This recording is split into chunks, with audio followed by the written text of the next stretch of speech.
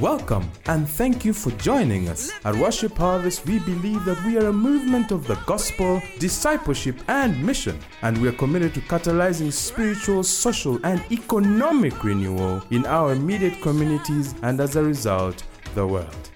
Here is this week's teaching.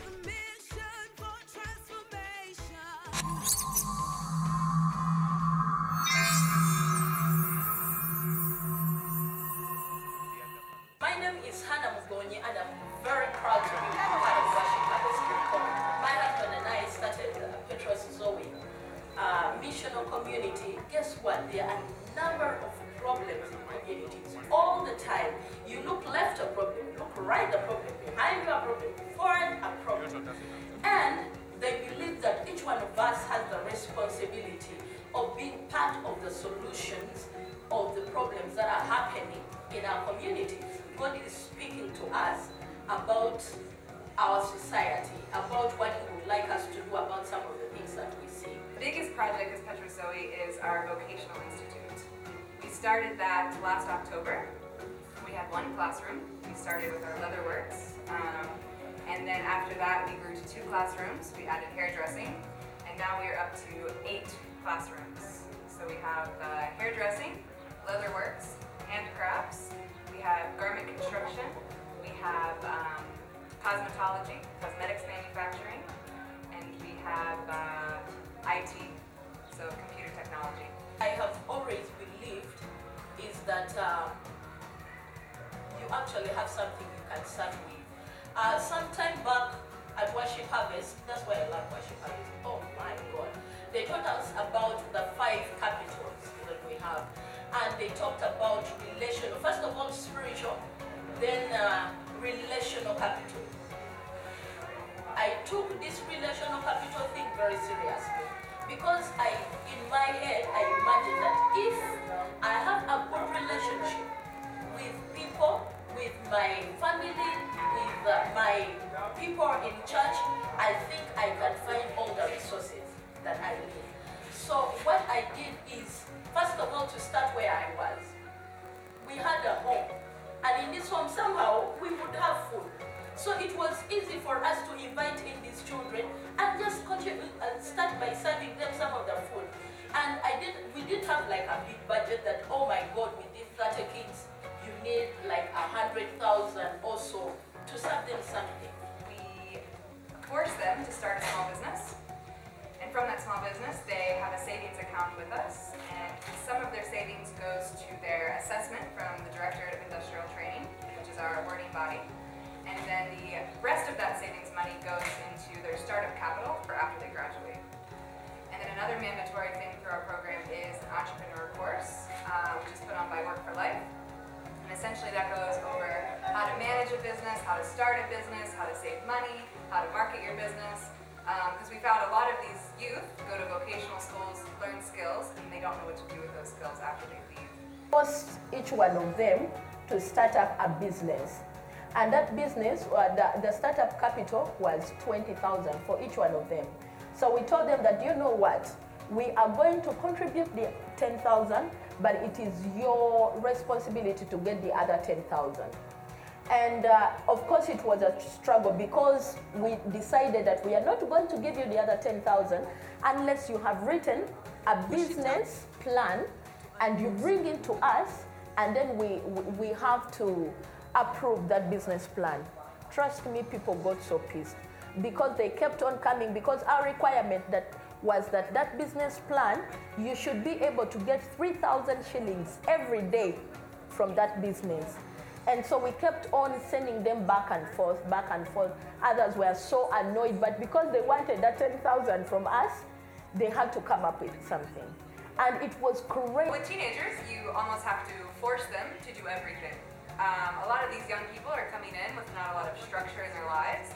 They work when they feel like it, they get money when they feel like it. On days that they don't feel like it, they stay home, they sleep, they wander around. So we need to instill like a productive mindset in them. We need to teach them how to run a small business of their own before we graduate them and have them fend for themselves. And so through this program, while running their own small business, it's a way of teaching them under our covering the ins and outs of running a business before they're on their own, running their own business from their schools. So when I look at that, my heart is full. It is like it is worth it. What we're doing is worth it, and I could not trade it for anything in the world. Thank you guys. Thanks so much for all the work you do. Indeed, Mukono shall become the city of our God.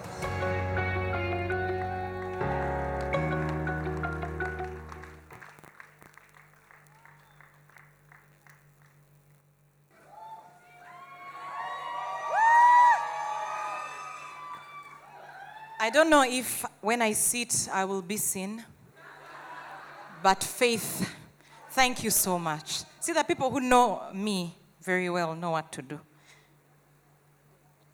All right. Emma, you're in trouble. I'd like you to welcome with me two incredible gentlemen that I will be having the pleasure of interviewing this. Is it still morning? I'm on TV. Hi to my fans. So welcome with me Pastor Noel Manafo, the Nigerian Mon. And please welcome with me Pastor Milton Jumba. Yeah.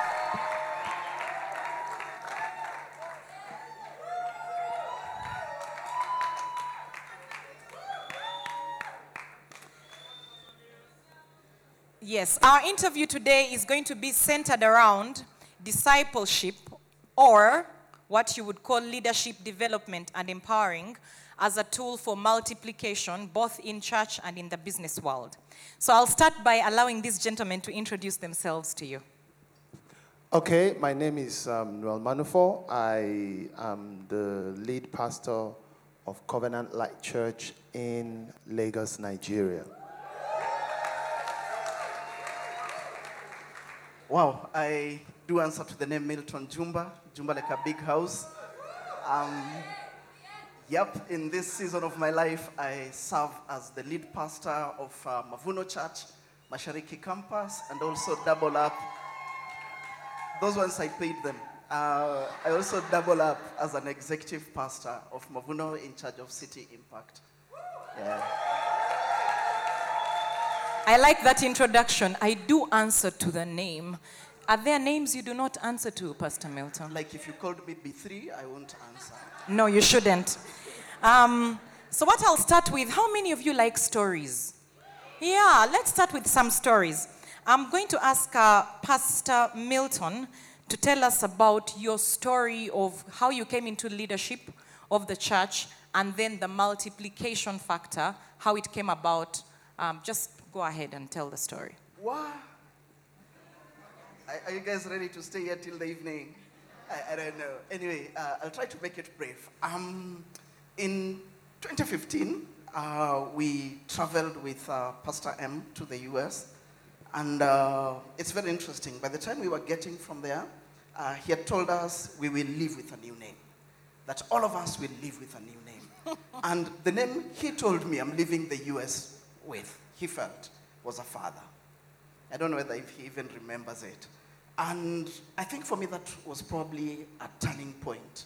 So next year, that is 2016, he sent me to go and just be a holding pastor of Mashariki Campus because the lead pastor was going on sabbatical, and he just asked me to go there for the 4 months as this pastor. Do you guys see where this is going? Takes his sabbatical. By the way, I went kicking because it felt like your dad taking you to a bad school.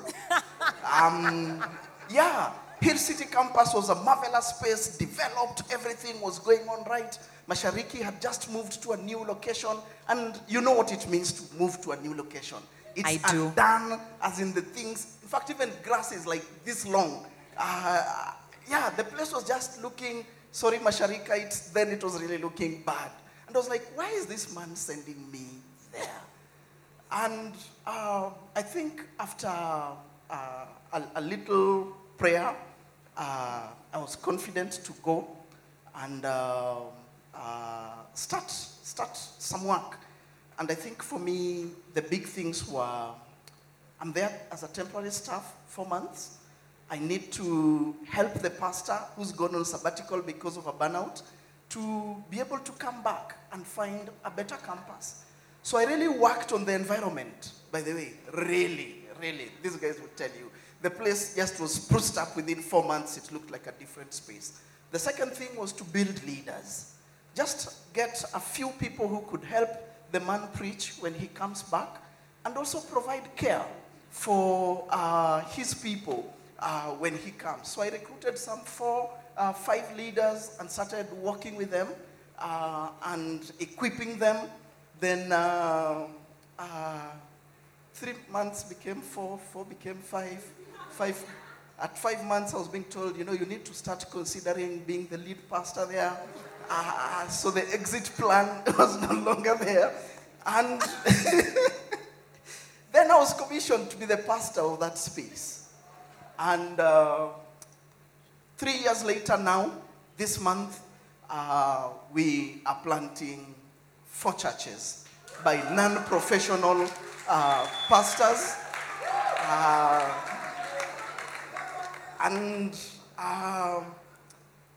We have stories of amazing people within the congregation who are doing big things. I believe we'll talk about them as we continue. Yes, we will. Did you say you're planting 4 churches in 1 month? Yes, starting this month. We were supposed to have planted them in August last month, but because of the many things we were doing as Movno, we just bumped it up by a month. So we are launching out 4 congregations. I know it's silly, crazy, foolish, but... No, it's great. It's not crazy. It's great. Isn't that an incredible thing? And we're going to get into a little bit of how did we come from kicking and screaming and then into we are able to plant 4 churches within 1 month. I think that's the question for us. How do we multiply influence? So I'll turn over to the man from Nigeria to also tell us just snapshots of your story. From mega to multiplying. Okay, I got born again at the age of 12 many years ago, and I've always pursued after God. It was always my dream, and so I want to start from my own discipleship into, since we're talking about discipleship. So, but when I got into university was when there was an intentionality about discipling me, and the person I consider my pastor now was very instrumental in that. So when I finished, I started pastoring the church. When I finished school, started pastoring the church that he founded. He moved to the United States, so I took over the Nigerian church. When we started, it was about, I took over about 150 people. I pastored it for about 10 years, and we grew from 150 to about 3,000 people. And then, but I was a little uncomfortable. Not a little, a lot uncomfortable, because when we were 150, the ratio of people being discipled to the total number of people we had was very close. You had maybe 80% of people who were reflecting the vision.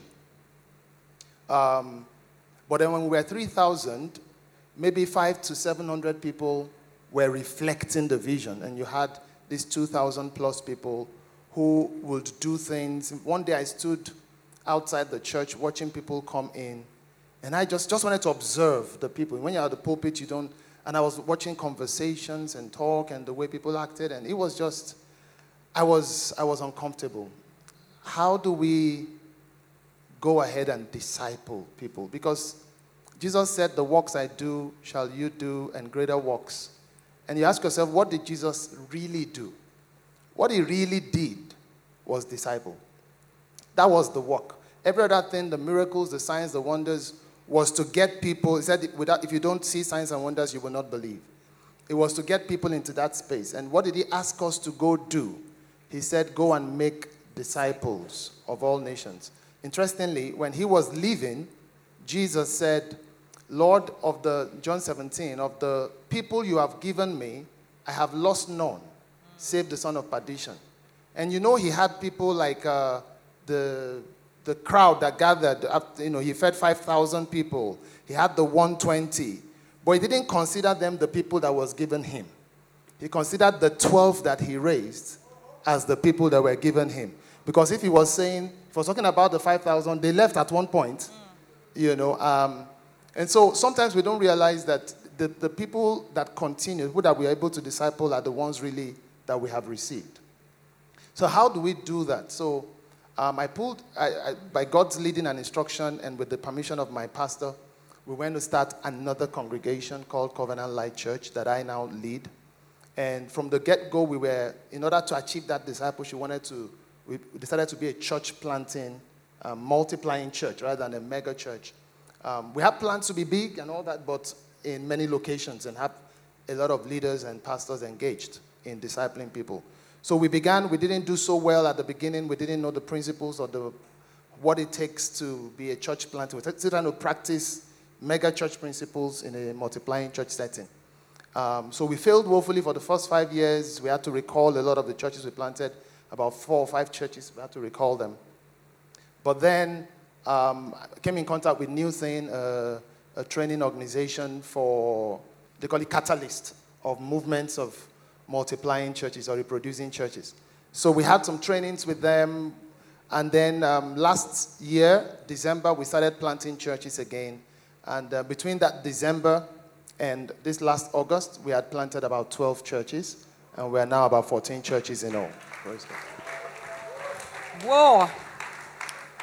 So what I'm hearing from both of you is that there definitely must be some things that you did differently from being able to lead one congregation and now being able to release leaders to lead other congregations. So what I'd like to hear is if you could share some things that you have practiced to be able to release 4 churches in 1 month differently from the norm.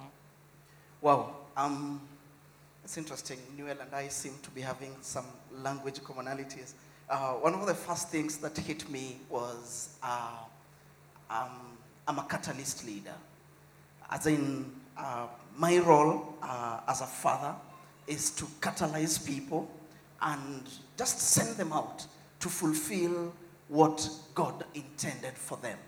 I realize that a lot of times as pastors, we invite people to fulfill our mission. And we give them tasks to fulfill that mission. And I realized it would be different if I actually called out their gifts, God's graces, their talents, their abilities, whatever God has deposited in them. And when I'm able to do that, then I can unleash them into the world. So what I did with the first group of people was to draw them near me and just start a personal journey.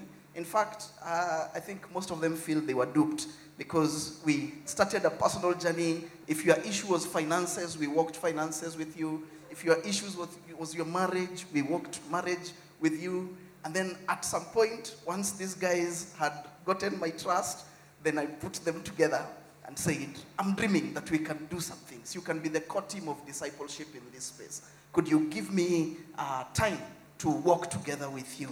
And then at some point, I then invited their spouses for those who are married. Now we met separately with the individuals. We met together as a book reading club and read specific books which in my mind I felt would call out certain things in their hearts without me telling them. But as we talk about it, God would speak to them. And then meeting with their spouses once a month, over lunch and playing games and doing stuff, we built a certain culture within ourselves. Then days turned into months, and I thought we would plant one church, and at some point I thought, no, this thing feels like we could do 4. So that's how I invited the guys. So we huddled, we read books, we prayed, we just built friendships that were meaningful. By the time we were asking the guys to plant, it's funny, all of them, God has spoken to them in their own different ways by then. And then also there are now other categories of people that have pulled their DJs and hype men that I'm also working with. seeking to launch them out as the next level of worship leaders. I know this sounds crazy. Then there are younger kids aged between 10 and 12 that I'm beginning to work with.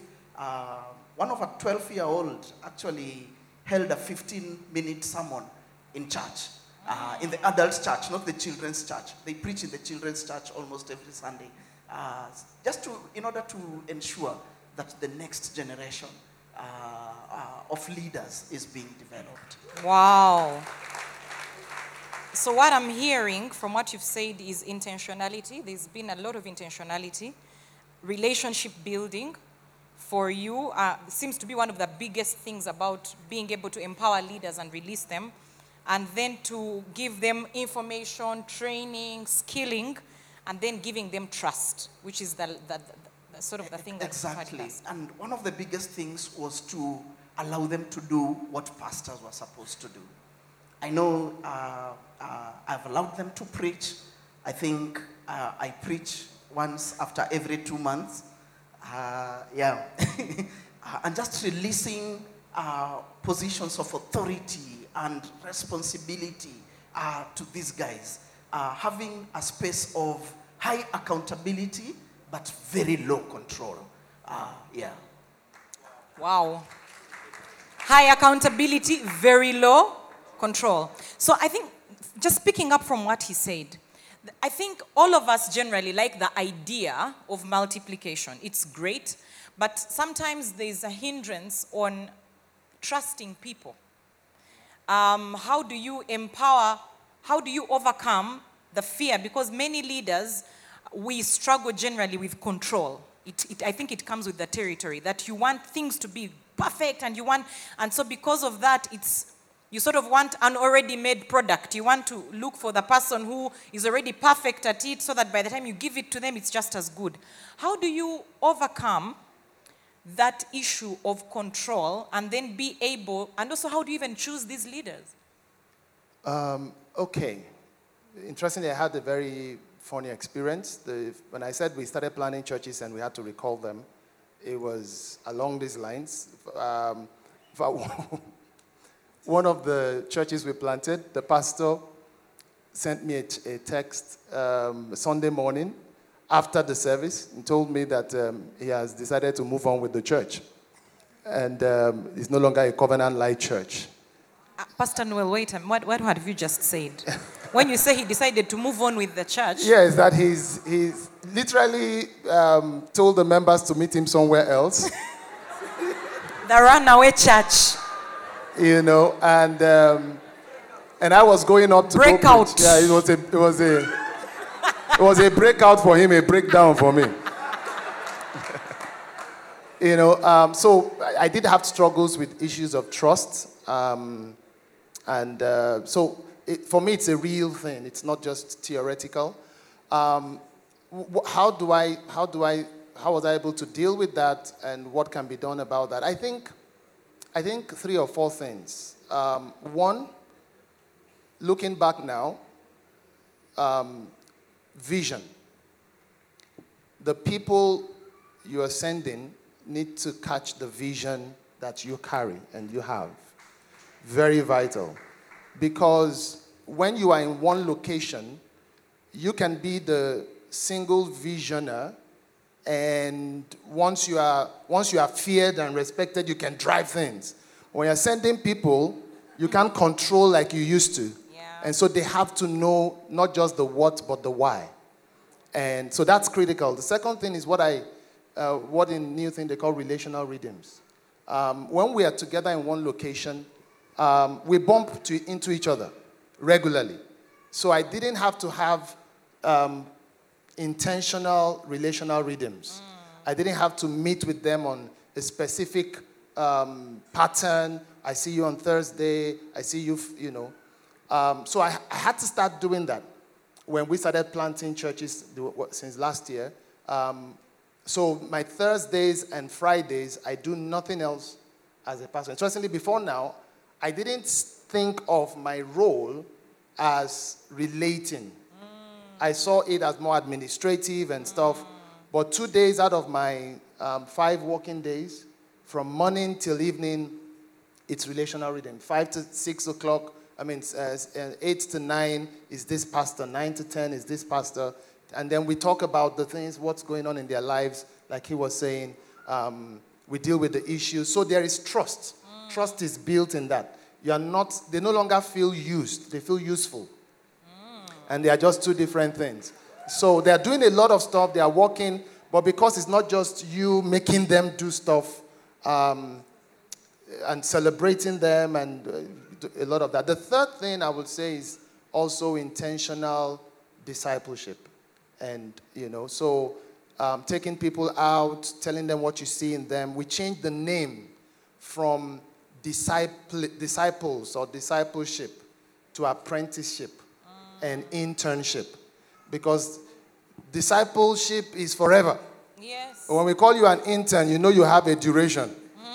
If we call you an apprentice, you have a duration. So and you know exactly what we're apprenticing you towards, and when it's gonna end. So a lot of those things that we learned, we are putting in place, and it has helped a great deal. So there's a lot of trust. Like he said, not much control. In fact, we are releasing more and more control to them, make decisions. We're treating them like a network, so we have a meeting once a month, and we ask what they want to do. We set goals, and we agree on them and all of that. So, wow. Hallelujah. Hallelujah. So what I hear from you, Pastor Noel, is first of all, you're saying we must multiply vision. The why must be clear for the people, because then when the why is clear, trust is easier, because you know that what they are taking on is what was in your heart. So to multiply vision. I also hear relational rhythms and predictable patterns, that the leader who wants to multiply must move from being just the worker to the coach. Exactly. So you're now becoming very intentional about that. And then lastly, I think I've heard about intentionality in discipleship, that the journey must be clear. There must be an end in sight, that you don't just keep discipling people with no clear end in sight, although some people were tricked into these spaces, but that there must be a clear end in sight for the people that we are looking at as potential leaders. It must be clear to them that at the end of this period, what you want them to become, that's where you're taking them to, and how long it will take, and then what is required of them to meet that goal. Wow, that's a lot of wisdom, again, right there. So, I'm very curious. Has this journey been lots of fun all the way? Have you had any challenges on the journey of multiplication? And if any, what have been some of the challenges that you've faced? Wow. I feel like the whole journey has been challenges all through. I think there have been many challenges. I think the first one is when I got to this congregation, the expectation was probably to be like the pastor who'd been there. This is the most amazing care pastor I have ever seen. Been in the lives of the people fully. Been in spaces where even a child, 12 years old, by the time this man was living, a 12-year-old would say, "Thank you for being at all my birthdays." Now, that is not me. For me, it's like, let me get just a few and pour into a few. So the first challenge I had was when people are comparing you to someone else, and you feel your goal, your purpose in that space is a little different. The person planted, they watered. Now it's for me to probably launch out and deploy these people who he's been growing. There was a lot of pushback because I wasn't providing the kind of care to everybody else who needed it. I'd chosen just a select few, not the multitude. The second challenge was my own staff that I was leading. At some point, it became uncomfortable because you are planning to deploy non-professionals to do the work that pastors do. So what is the lot of the pastors? So I had a lot of pushback from the very team I was working with to launch out these people. Then the third one was just that space where, did you hear God? As in, okay, why we are a small church. we don't have the mass or the resources. Why are we planting 4 churches, not 1? What are you thinking? Where will the resources come from? Then the final one is just something that has happened the past month, where because I was thinking we could do a different expression of church, we experimented with DJ-led worship. You see, with DJ-led worship, you don't need drums, you don't need a drummer, you don't need a keyboard and a keyboardist, you don't need a guitar and a guitarist. This is cheap, by the way. Get a venue, get a DJ or a VJ, and we are ready to go. Oh my goodness, people left the church. Half the congregation left. They're like, what is this demonic thing that you are bringing in church? Yeah. So those are some of the challenges that I've actually faced. And you see, for a 50-year-old like me, yeah, it's true, I'm 50. I'm like, if I look at life, the bands, the live bands, are not the in thing anymore. If I look at videos by Beyonce, by Kanye West, they don't look like what Michael Jackson's were. So something has shifted. And I'm like, if we can't speak the language of the next generation, then we are doomed to fail. And the people we are going for are the ones who are listening to the DJs and watching the VJs. So it was very interesting to find the congregation just walk out and you guys drop their children and go to the next church and then pick their children after the service. Yeah. So how did you deal with that? Because you had to keep going. One is, this may really sound brutal, is that I felt if I'll be defined by people, then I won't do what God has called me to do.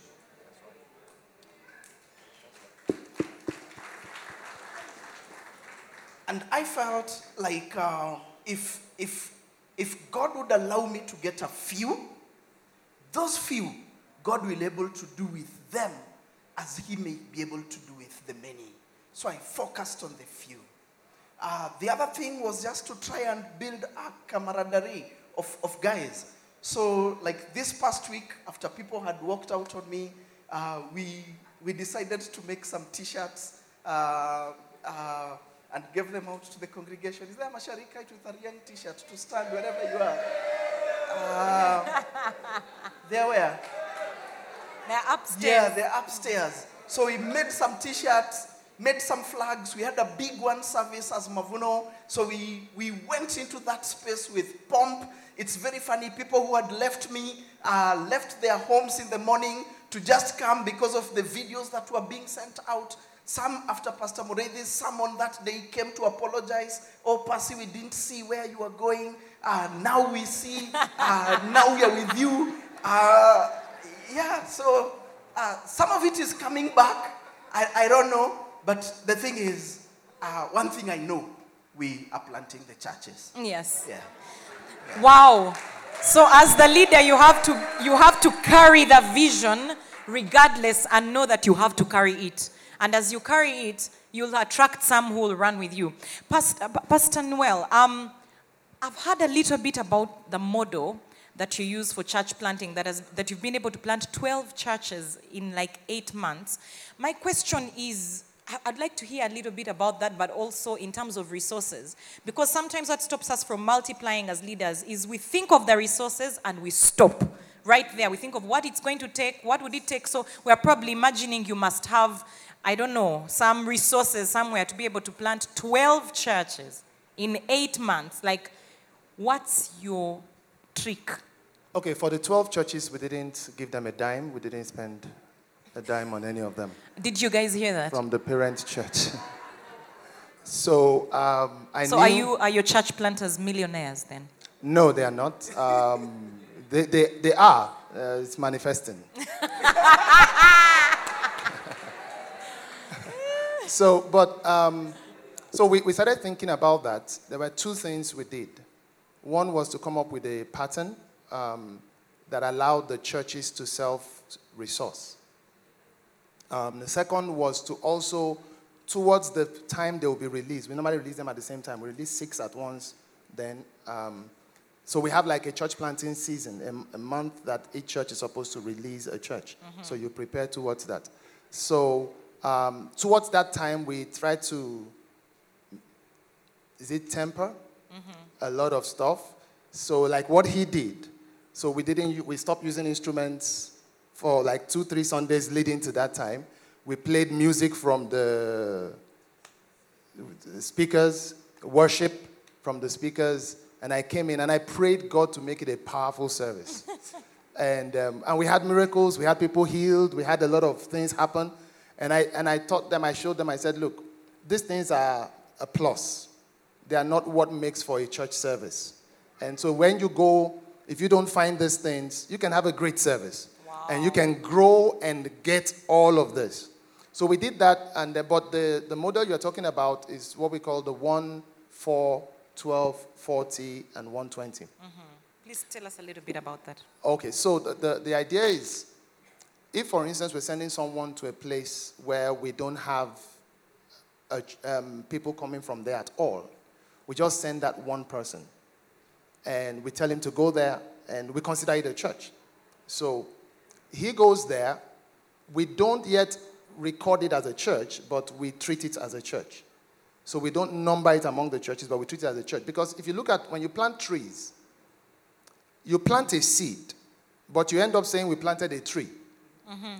But if somebody looks at what you planted, they don't see a tree. But you don't say, I didn't plant a tree. You say, I planted a tree. So when you plant a tree, it doesn't look like a tree when it's planted. So you can plant a church that doesn't look like a church when it is planted. So we send that one person, and the idea is for him to start witnessing and sharing the gospel to new people. The unchurched and the unsaved, those are the 2 categories we go for. And to get those people, so if he gets about 12 of them saved, so he goes maybe every week, he gets witnesses to about 4 people.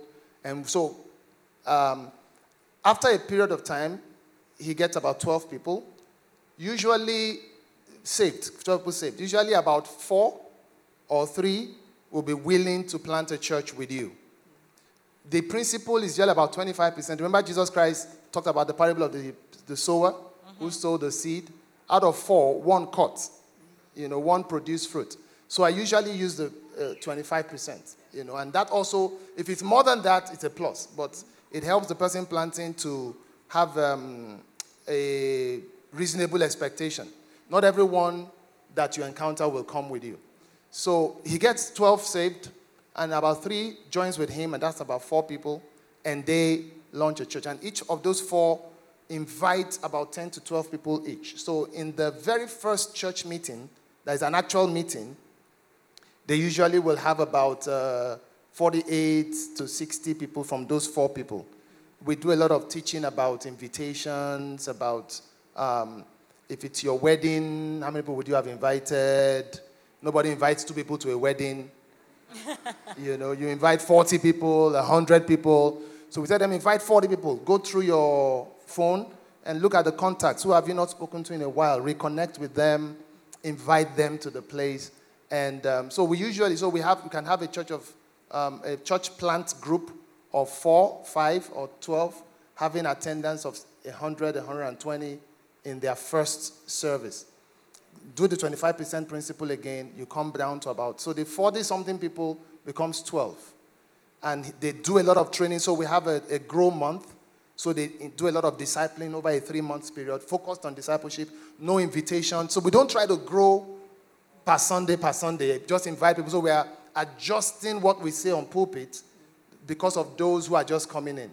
So the 12, we focus on them, train, how to be led by the Spirit, get them filled with the Holy Ghost, all of that. And then we have a big day. And we ask those 12 to do the same thing we ask the 4 to do. And then you have about 120, 150 people show up. And then the 25% principle again, you have about 40 people remain. And then take those ones again, do the same process. And 4 months later, do another big day. So we have 3 big days in a year. Easter service is a big day. Crossover, I'm not sure about Uganda, but in Nigeria, crossover service. People go to church.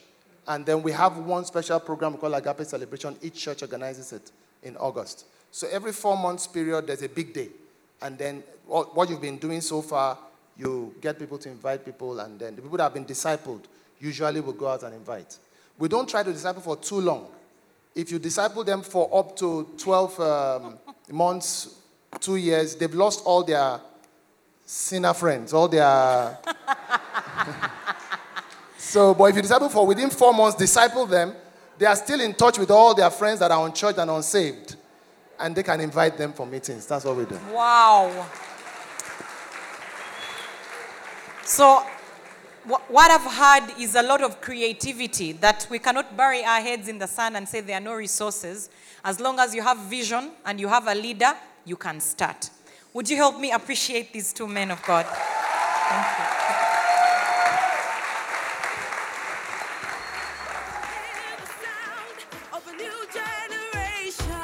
Thank you for listening to this teaching. We hope that you've been blessed by the Worship Harvest Sermon Series. For more teachings and other resources, visit www.worshipharvest.org or call 0393 281 555. That is 0393 281 555.